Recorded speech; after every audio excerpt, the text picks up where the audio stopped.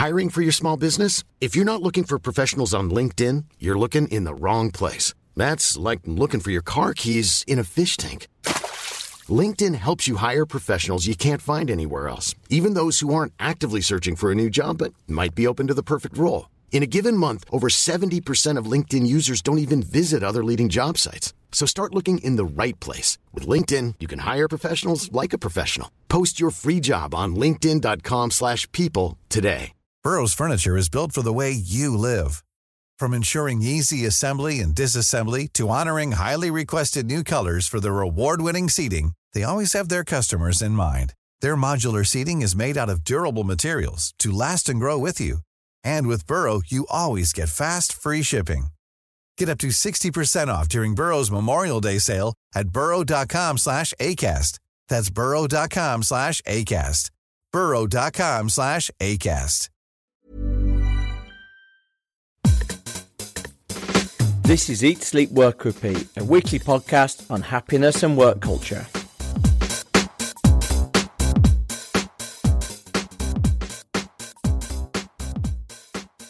Hi, this is Eat, Sleep, Work, Repeat. This is Bruce Daisley. It's a podcast about improving work and being happier in our jobs. Now, while my time at the top of the Apple Podcasts chart is now in the past, there have been small victories this week. I'm number 67 in the business charts in Malta, 76 in Romania. So today's episode is dedicated to the people in Valletta and Bucharest. I won't let you down. If you listened last week, you'll know that the audio from the Culture 2.0 event was all resting in the hands of Alan on the sound desk.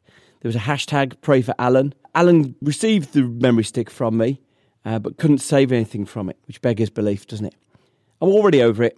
I don't blame Alan, even though it is totally and utterly his fault. Don't worry, not only did we have Dan Cable last week on the show sharing some of his wisdom, but next week we've got one of the other best presenters from the event, Ben Waber, who's the CEO of Humanize. Now, today's episode, halfway through the first series of these, someone contacted me and asked about remote working. And that's remote working rather than flexible working. So this is people working from somewhere else all the time, not doing a day waiting for the washing machine man. There's a wonderful guy, Jake, who works at Twitter with me. And he told me that everyone at his last job worked remotely. And it was really, really lonely. So I was interested in understanding a bit more about remote working. And there were two people that I wanted to talk to. I chatted to Jason Fried, who's the CEO of Basecamp, and that's like a web software company. And he's also the author of two very readable business books, Rework and Remote.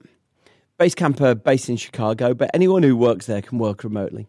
Secondly, I also spoke to Deborah Ripple. Deborah is People Success Manager at Buffer. I'll introduce Deborah properly in a moment, but let's start with Jason. I actually read Jason's book Rework about 5 years ago. It's like a series of 50 angry, polemic articles challenging the way we work today.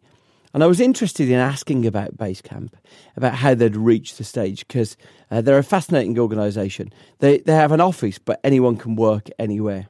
I kicked off chatting to Jason. He explained to me that one of the problems with most offices is people just can't get anything done.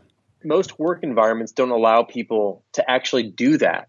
And so what they end up having to do is they end up having to work late nights or really early mornings or on the weekends, because that's the only time they have uninterrupted stretches of time to get work done.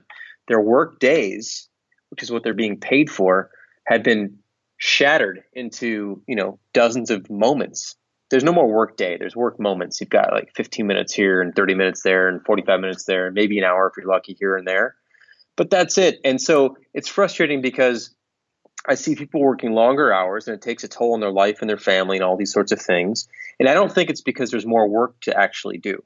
I think the amount of work stays pretty constant. I think what happens, though, is that people don't have the time to do the work anymore. And that frustrates me, that people have to then chip away at life to make up for the stuff that work screws you over on. Right, because you talk about a few things. You talk work, you say that 40 hours is plenty enough to get a job done. Consequently, that sense that we need to work longer and into weekends. And you think that's just because work's configured wrong. Is that right? I do. I mean, I think, and lately, I've been talking about 40-hour weeks, but I really want to actually bring it back to just 8-hour days, because that's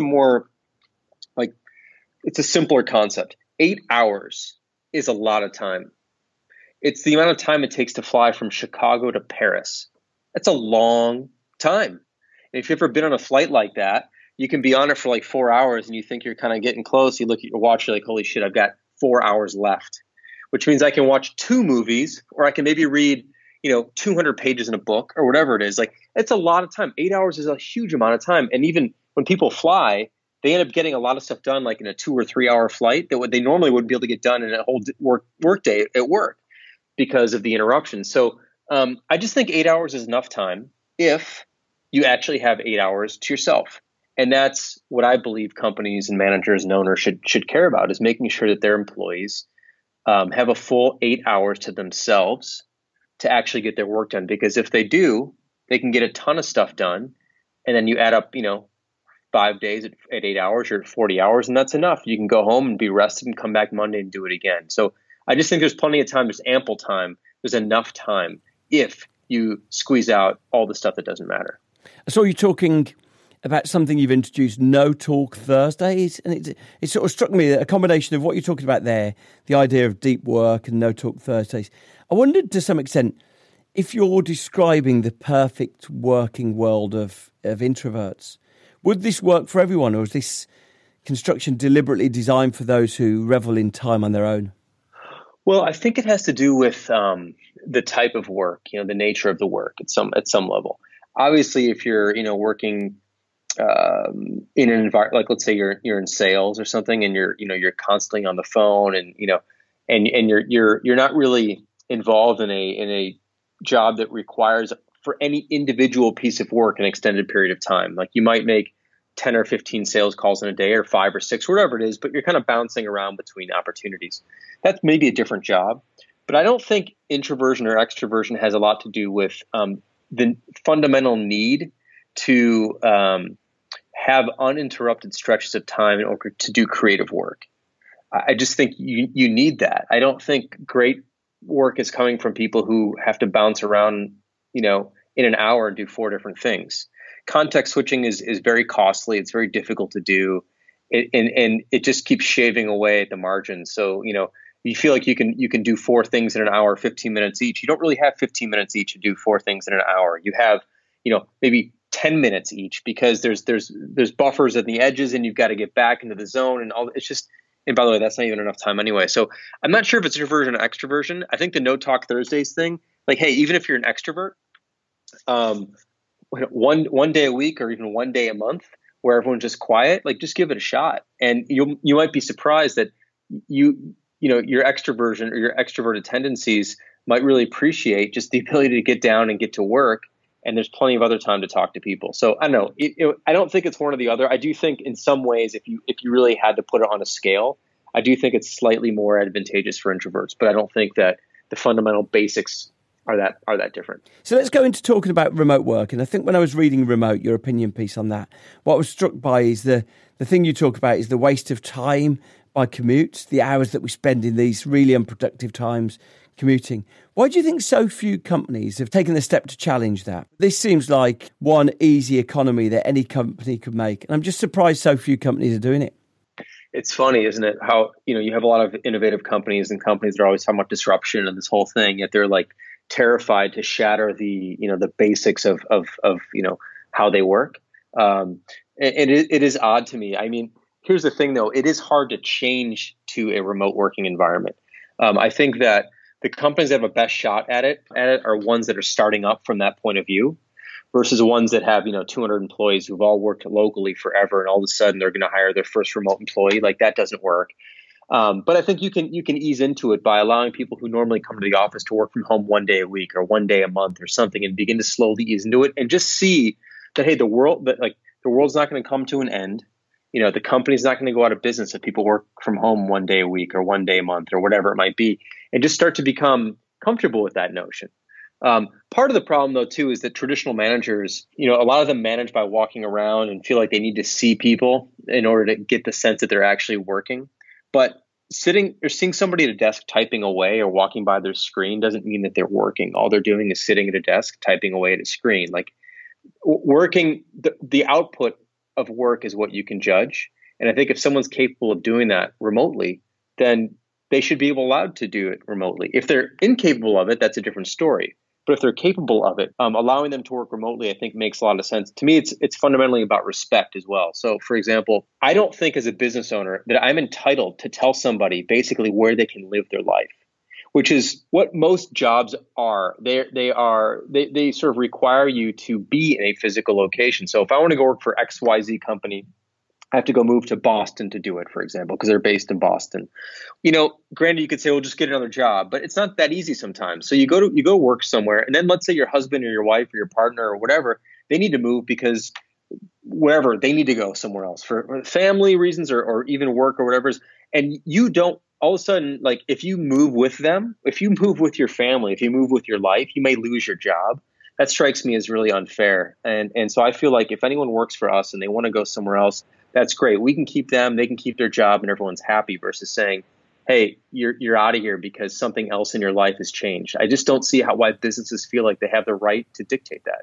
So much of this seems to be sort of, especially when a company's feeling weak or vulnerable, then control and just grasping onto the old-fashioned legacies of control seems to be the critical thing. Because you mentioned, and it was in the news, a couple of years ago, Yahoo cancelled all of their remote working practices. You often hear that, don't you? In businesses that are trying to assert control over what's happening, remote working seems to be the first thing that goes. Yeah, that's a great example. So Yahoo is a good example. And of course, look, the problem with Yahoo is not the remote workers. Let's just face that. Like the problem with Yahoo is Yahoo doesn't know who Yahoo is. They don't know what they're doing. Their company is all over the place. They've had a series of management changes and CEO change. Like the company is rudderless.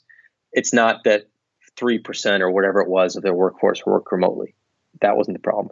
Twitter did another thing. When Twitter laid off a bunch of people, they primarily laid off significant numbers of the percentage of the people they laid off, I believe, were remote workers. It's a great, and IBM recently did something too. They're struggling as well to change into a different area, subject matter, basically, into services, more and more into services. And I think they're struggling a bit. And so they basically called everybody in as well. So I think it's typically not companies you see that are doing really well that are causing everyone to come back in. It's companies, like you said, that something's wrong, and so they grasp and they feel like, well, the first step is to get everyone in the same room together.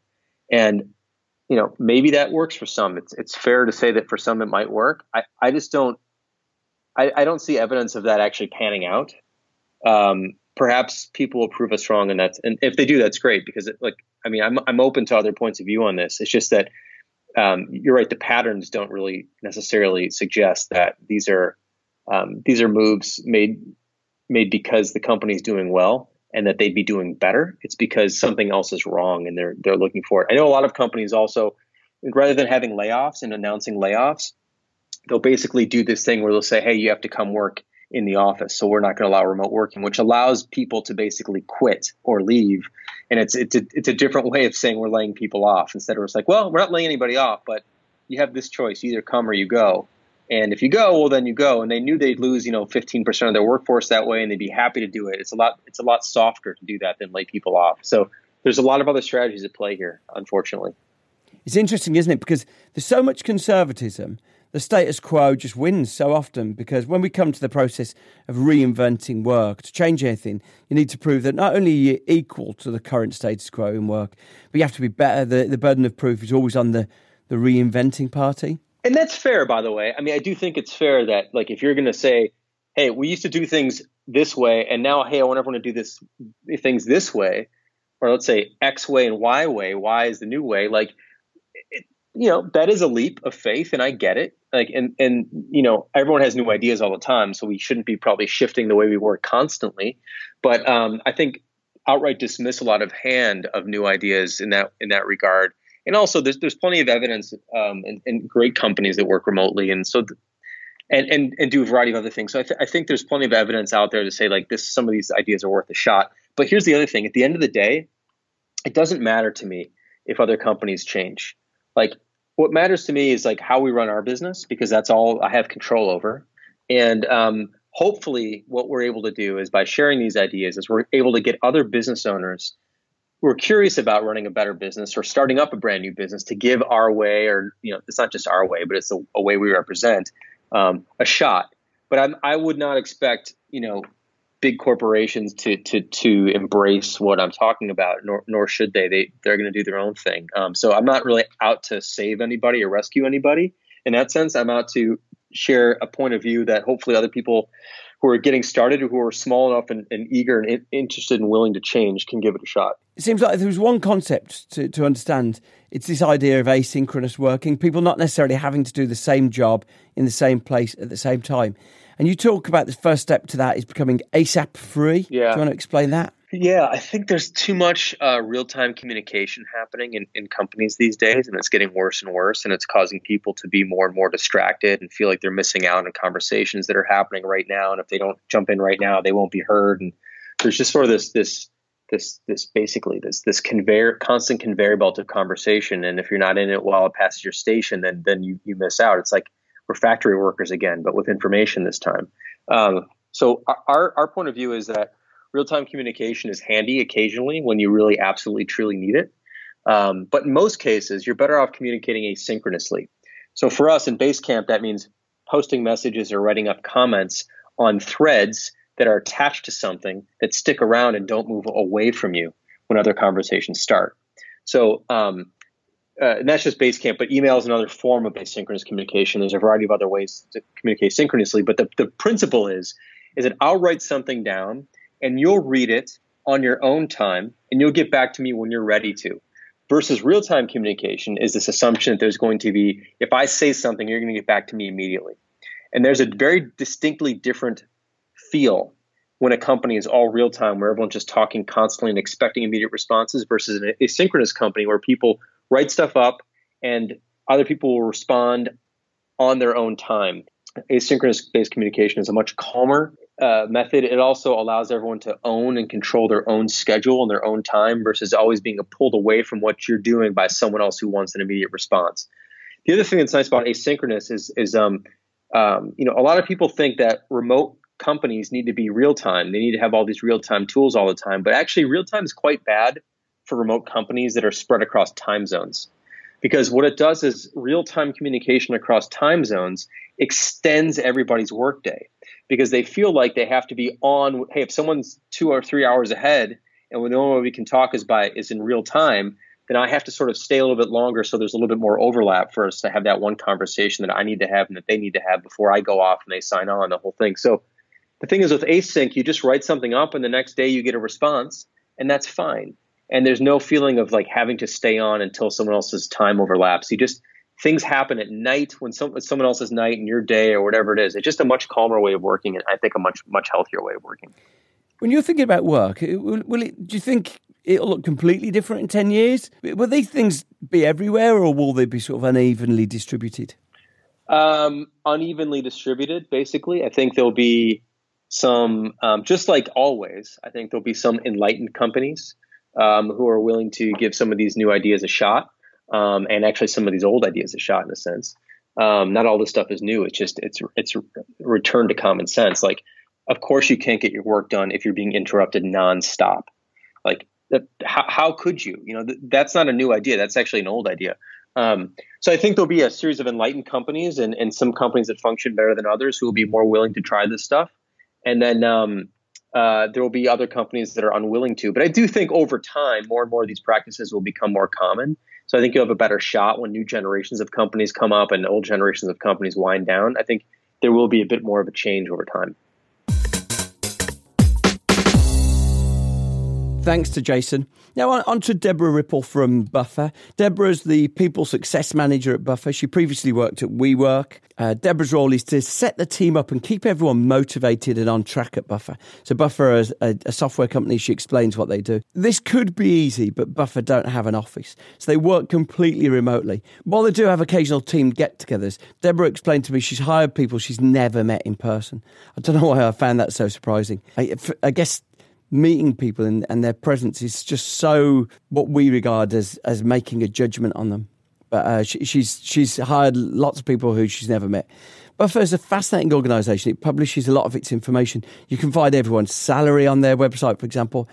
I don't fully get the point of that specific honesty, but their view is that things don't need to be secret and transparent leads to better outcomes. Imagine if your salary was published. So Deborah's the People Success Manager at Buffer. I chatted to her a couple of weeks ago. Deborah, thank you so much for talking to me. So to kick off, could you explain who Buffer are and what you do? Yeah, absolutely. Buffer is a social media automation tool that makes it possible to save time and stay flexible and plan your online marketing strategy down to the very minute. And with Buffer, the idea is that you can post into the future so that the next 2 days or the next 2 weeks or the next 2 months even are taken care of, no matter where you happen to be. And it's also a way to understand your social media presence and manage your customer support and do many things like that. I guess what's interesting is that a lot of people know Buffer for the product, but we also sometimes not even known for a product, but more for a culture as a company.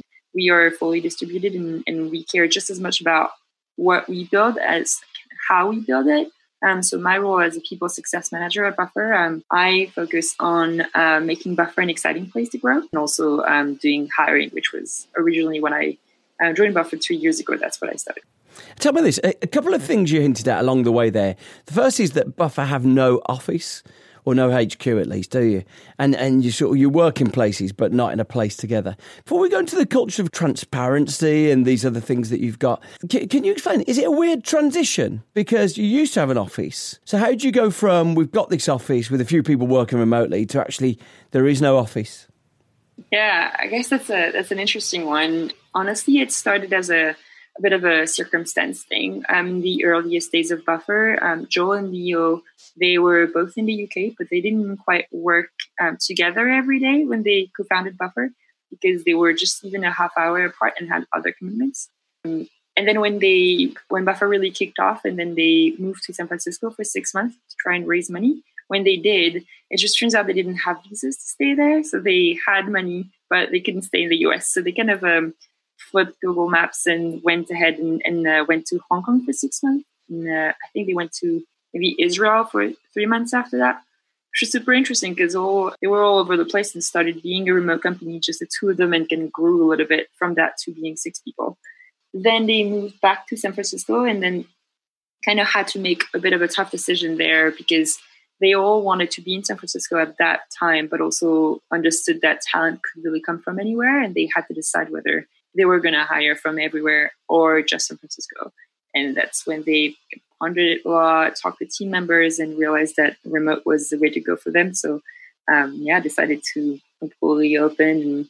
And it was a bit of a sensitive decision as well because they were trying to hire at that time. So they kind of had to think on the spot. And just now we have people from about 40-something cities and 16 countries in 11 time zones. So I'd say the transition has been more natural because we did have an office in San Francisco. We had it up until last year and completely closed it just because nobody was going. So it's just a matter of not having to use this office for now. Some of the basic things I guess people in that situation might say, if someone requests a meeting at your offices, how'd you get around that? Or, if they want to meet on your territory, how'd you get around that? Do you ever feel the sense that work feels, less tangible? I'm not sure even how to articulate it. The idea that you get into work, that almost work's a place as well as a verb. Do you miss that? That's a really good question. I'd say it's more difficult for others than it is for us. So at least I'll just speak for myself. I find that I can be in the zone, and from the moment that I have headphones on and a computer in front of me, I can really be just about anywhere. If I have good Wi-Fi and a coffee by my side, I can basically work from anywhere and I feel like I'm at work. It's difficult for others to really see that, though. It's very often that you get maybe interrupted while you are on a call just because, it's not obvious that you're actually working or that something is really important. So I don't really find that odd. I'd say something that does help, though, is having routines regardless of where you are. So I think waking up at similar times every morning and things like that, that's to me what really makes it a little bit more tangible, maybe. So tell me this, I chatted to a professor of organisational behaviour, and he described something called geek exploitation, the idea that firms introduced foosball tables and allowed people to wear their own clothes, ultimately to make people work longer. And it blurred the distinction between real life and work. And to some extent, not having an office seems to do the same. Do you end up working an unhealthy amount, or how do you achieve work-life balance when work and life look exactly the same? Yeah, I guess that can definitely happen if you don't pay attention. I'd say that's definitely a risk of being entirely remote and having no office and working from home as well. I'd say if you don't pay attention to that as an individual or as a company, that can be a little bit tricky. As an individual, I think paying attention is maybe just not blurring the line too much on like the other way around. So when I'm at home and that's kind of like working hour, I try to avoid doing personal things. Like I'm going to sometimes like go out and do an errand of some sort, but I'll still like realize that any time that I take, if I stop now and go and do some laundry, then I know that that's time that I will want to like make up for later in the evening when I might want to go and have a beer with friends. So I think it's a matter of just really kind of isolating a little bit your time and place. And as a company, it is also a matter of showing that that's not your intention at all. So very often we have surveys within the team where we try kind of gauge a little bit for happiness levels through different, I guess, various ways. And one of them is we try to ask people like, how many hours do you think you work a week? And we try to reduce that amount to a maximum. Like we don't want people not to work, but we want people to work smarter, not harder. So I think because it's one of our values, people understand that that's what Buffer wants. You described somewhere else the experience that you'd recently spent 6 weeks working in Mexico. I mean, it sounded like a dream. So is this one of the freedoms you've got, that if work's just a laptop and a pair of headphones, you can go and work in all these places and absorb life in different ways? Or was that just a one-off? No, I guess I try to do that quite regularly, but I think my intention has shifted. In the last 2 years that I've been at Buffer, I think I've actually been traveling less and less. And whenever I travel longer and longer. So for me, really, the ability to travel would mean that I'm able to go and visit friends more often. So it's not about just taking the backpack and going to Thailand by myself and just hanging out there. I personally don't feel like that's what I need, but going and seeing friends and family more often that I've spread across the world, that's super pleasant and really fulfilling. So I really enjoy that part. But then whenever the opportunity arises to kind of like discover a new city in a slightly different angle, say Mexico, I actually really enjoyed Mexico so much that I'm going back again in October for a month. So it's super nice because you discover a place from a completely different angle that if you're on vacation. I tend to stay longer so that I can enjoy weekends and just kind of go weekends away, maybe around the location I'm working from. I just feel like it gives you a different view of the place. So it definitely gives a great opportunity for that. The one other thing I was interested in, your job's evolved now, but you used to be responsible for finding new talent, right? And I guess the opportunity for most people when they're finding talent is, right, you're in this city, you're in London, you're in Manchester, in Paris. You can limit the people to the amount of people in that city. But when the amount of people that you can do that can do the job for you are distributed all over the world, how do you even start? How do you start looking for people who can work in anywhere?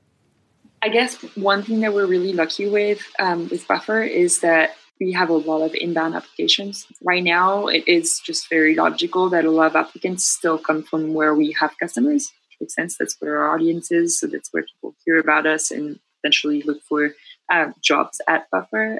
So that's kind of one aspect of it. But we have a lot of kind of luck with that is that we don't have to look for everywhere in the world. We also have a lot of inbound, which makes it really nice. I guess we try to gauge for the ability to work remotely, and that doesn't only come from someone having worked remotely. Sometimes it's just fully homecoming. When we are able to gauge that someone's very driven and can just kind of like kick things off by themselves in the morning to get work done, that's more of a sign of a good remote person than anything else. So the ability to assess people remotely is something that I get asked a lot about because people just imagine that you have to have a face-to-face interview with someone to get to know them. But really, for us, we'll be working with them remotely every day. So if we're not able to gauge the way they communicate, or if they're not able to show us their work through video calls and through written communication, then they're not going to be working well with Buffer, right? So wow, right. I didn't even work that out. So you're hiring people that you've never met face to face, right? Mm-hmm. Wow. Okay. I don't know why that didn't even occur to me. I presume that you'd go and meet them. Wow. So some of these people might be working in a remote corner of the world, but as long as they're doing their job, do you ever have difficult discussions when it's just not working out for them? You mean after they join? Yeah. Yeah, I think we try to coach people. We try to gauge for that. And normally if our hiring process is working well, and if we have what we call a boot camp at the beginning of someone's journey lasts for 45 days, where we have that very intense period of feedback and back and forth and just deep understanding of how things work. Usually, that's when we figure that out. If things aren't working for them remotely, that's usually within those 45 days. If things aren't going well from that perspective after that, that'd be more something we try to coach people on.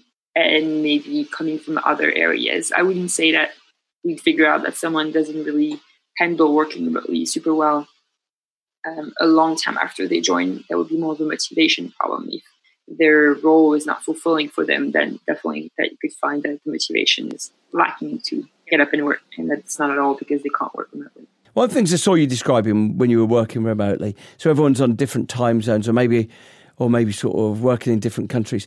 And you talked in an interview I saw you give about communication becoming asynchronous. And actually one of the phrases you used was, it says it here, communication becomes more intentional. That's interesting. What does that mean? Yeah, I guess intentional communication and kind of like asynchronous communication is what we found was one of the ways we could solve working remotely effectively. Basically, what we want is for teammates to be happy wherever they are. So that means giving anyone in any time zone the opportunity to make decisions, the opportunity to communicate with others effectively. And so synchronous communication for that doesn't quite work well. So if you have a cluster of people that are all in the New York time zone, for example, you'd have a tendency to have communication on Slack and back and forth, and then boom, a decision is made. Someone in France or Singapore wakes up, and then all of a sudden they don't really have their say in what's going on. So that's one of the things that we were trying to solve, is to really make everyone happy from wherever they are at Buffer. And I think we have a few values that help us with that intentional communication. One of them is taking time to reflect. It means that we're intentional about bringing constructive feedback in discussions and really polishing things when they are presented. So trying to think about many different cases ahead of what we're trying to present. Then another one is choose positivity. It's a funny one because really when you realize that you have different energy levels throughout the day, you also realize you have a lot of empathy when communicating. So say if I'm in Paris and my day is ending at 6 or 7 p.m. and things are slowing down and my energy level is really low and I need help from someone at Buffer, then I'd message a teammate. But if they are in San Francisco and they're just waking up and my message is just a little bit off and maybe attacking or not very positive, then honestly, that could just ruin their day. It's not super nice. So thinking ahead of things like that, and maybe just because you're remote, you don't know what's going on in that person's life, even more than when you're in an office. So just being careful of things like that and being more intentional about what you write is really key. And I guess the last one would be communicate with clarity. So that's a really important value for us. We try to be as clear as possible, also to be efficient. If I'm going to write something and there's going to be 1,000 back and forth on it because nobody's really understood what I said in the first place, that's not efficient communication. We try to avoid things like, what are your thoughts on this? When it's very, open-ended questions like that. Like if you have a 12-hour time zone difference with someone and just kind of chatting about that, you have to be more specific about what your question is if you want them to really answer it. So. Yeah, it makes a lot of sense. I've just read Cal Newport's Deep Work, and actually he talks, I don't know if he uses intentional, but I think it's along the same lines, to be more specific about what you want in an email, to avoid that sort of ping pong of back and forth. One other thing I want to understand is that your culture is remarkably transparent. You publish loads of information about what people earn, what they do. Does that take getting used to? I understand the remote working is a way to let people live a complete life and be more fulfilled. But what's the reasoning behind the transparency? I think it has many, many folds. I'd say how empowering transparency is super important for Buffer and for its founders. I think really early on, they realized that they could question many things. And so the idea was, why do we do that way? And why not another way? I think it started originally with salaries being transparent. So we have all of our salaries open on our website. You can just go and check out anyone's pay at Buffer. So internally and externally, it's transparent. And I think it started off with that, where the idea was maybe that could help others create their own salary grid. We've got a salary formula. We think we pay people fairly. Why would we hide it? And I think so. At first, I think it kicked off with that, and then really we realized how empowering that was. Power of having information. So then you can spread to our communication every day.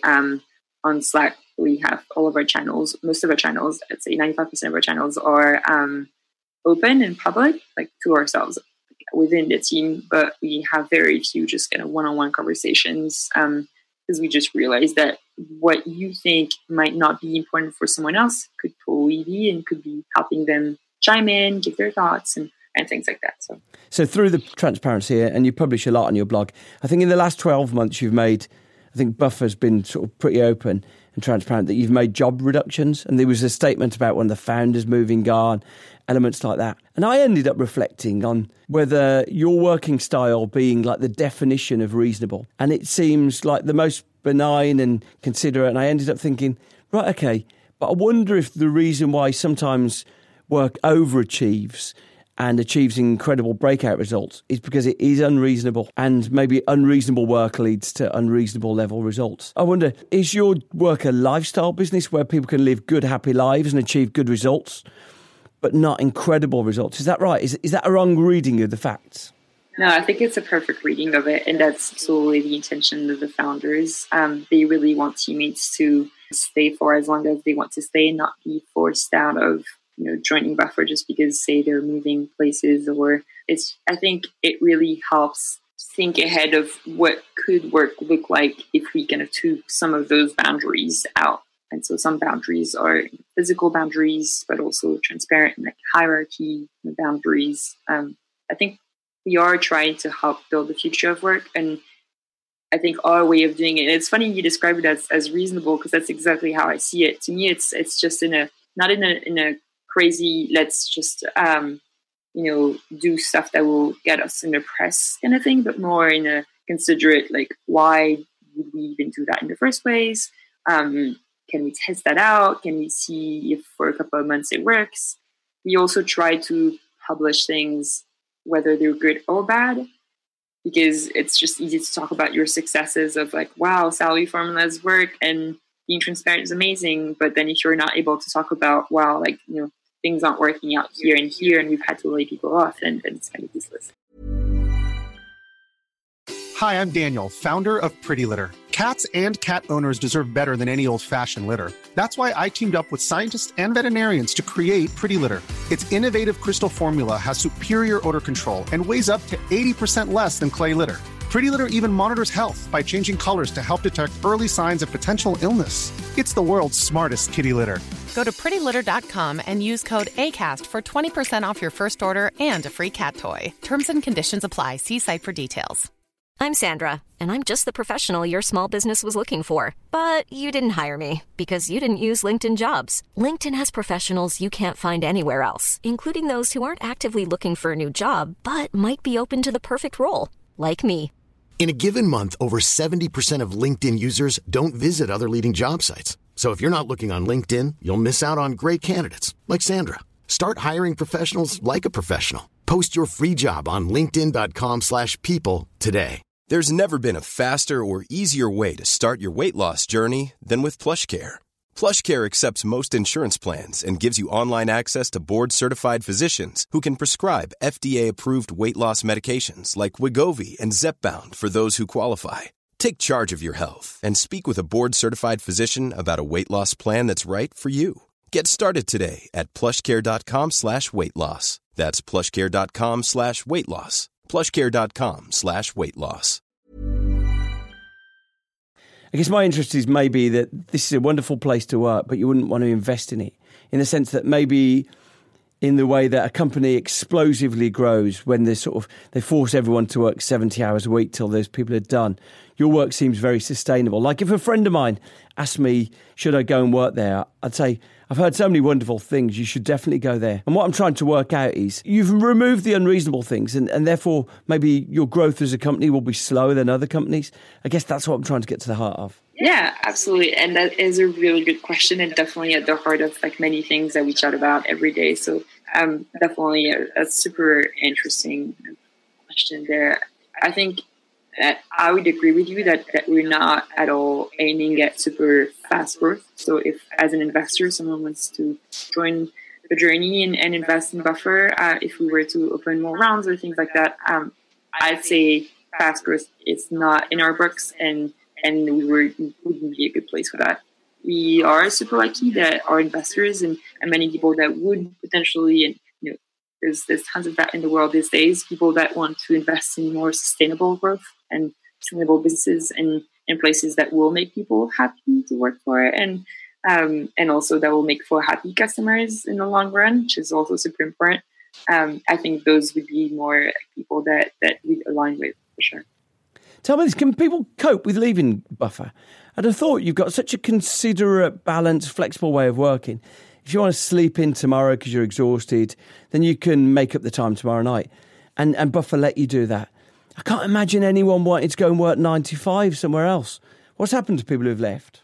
Yeah, I guess I cannot agree more. That's a very tricky thing to do. I think that it's almost something to consider when you've got, a people team and you're planning ahead for the years to come is figure out what would happen in the case of someone not feeling like leaving, but really needing to leave, or vice versa. It's very tricky, I think, but not necessarily for the reasons that people would imagine. To be fair, the things you describe as people being very kind and considerate, I think those are the things that are, in the long run, things that would keep you somewhere, not necessarily the perks or the remote life. So I wouldn't say the problem would be going back to a 9 to 5 so much as going to a place where potentially you don't have that level of trust and care for teammates. I think the remote aspect is just one of the many ways you can show that you trust your teammates to do their best work every day and to be very driven individuals. And personally, at least, I could say that I would really struggle with going to a place that doesn't really trust that I'm going to do that by myself and that would need to be behind my back and just kind of watching that I'm doing it. And if that needs to come with, being in an office to make sure that you're doing your work, yeah, understandably, that would potentially not agree with a lot of people at Buffer. I'm fascinated. I'm very envious, actually. It sounds like the sort of enlightened place. I do wonder if some workplaces will never reach that level of flexibility and enlightenment. I think what I loved about your system is that what we've done with work over the last few years is just add more to it. We've added more meetings, we've added more emails, we've added more demands upon people, but there's been no sort of reciprocation on that. There's been no freedom. If you've got all these emails, do them in your own time. And for me, I think you did something. There's a blog post which shared some of the tools that you use to help you communicate asynchronously. And it's good just to see people demonstrating how they're trying to change the world and trying to change day-to-day work. It felt so interesting. Amazing. Awesome. I really appreciate it. Thank you. So if you're interested in remote working, I don't think you'll get any better examples of it than Basecamp and Buffer. Fascinating organisations, really, that I think have pushed themselves and challenged themselves to reinvent work, to ask what would work like if we didn't have these rules. And it's fascinating to see it. I have to say, both of them sound perfectly, wonderfully delightful places to work. And, it's while I'm not sure I could handle remote working myself, I just think the idea of how much we need to be in the office and challenging that is probably an interesting start point for all of us. Right, as a counterpoint, so I don't want to definitively help you decide your opinions on this. Next week, we've got Ben Webber from Humanize. Now, Humanize is a company that's sprung up from the work of Sandy Pentland at the MIT in Boston. And they've taken the task of trying to understand human dynamics, human physics, as Sandy Pentland calls it. And they've tried to understand that by the use of these small badges that track the engagement and the interactions between people. Ben has some fantastic and fascinating stats about remote working. I think you're going to find it an interesting scientific backup to this. Thrilled you could listen. You'll find all of the transcripts on the website. That's eatsleepworkrepeat.fm. You can link in to me. People regularly link in and give me their opinions. And you can also follow us on Twitter. Thanks for listening. See you next week.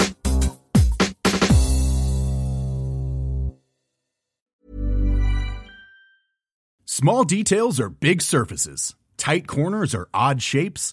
Flat, rounded, textured, or tall.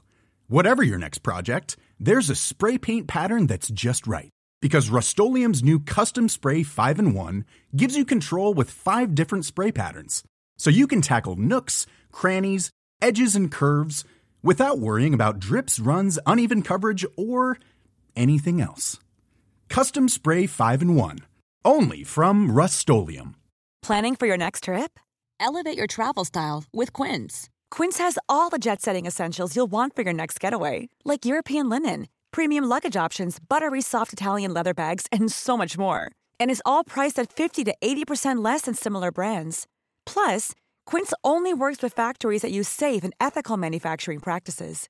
Pack your bags with high-quality essentials you'll be wearing for vacations to come with Quince. Go to quince.com/pack for free shipping and 365-day returns. Mom deserves the best, and there's no better place to shop for Mother's Day than Whole Foods Market. They're your destination for unbeatable savings, from premium gifts to show-stopping flowers and irresistible desserts. Start by saving 33% with Prime on all body care and candles. Then get a 15-stem bunch of tulips for just $9.99 each with Prime. Round out Mom's menu with festive rosé, irresistible berry chantilly cake, and more special treats. Come celebrate Mother's Day at Whole Foods Market.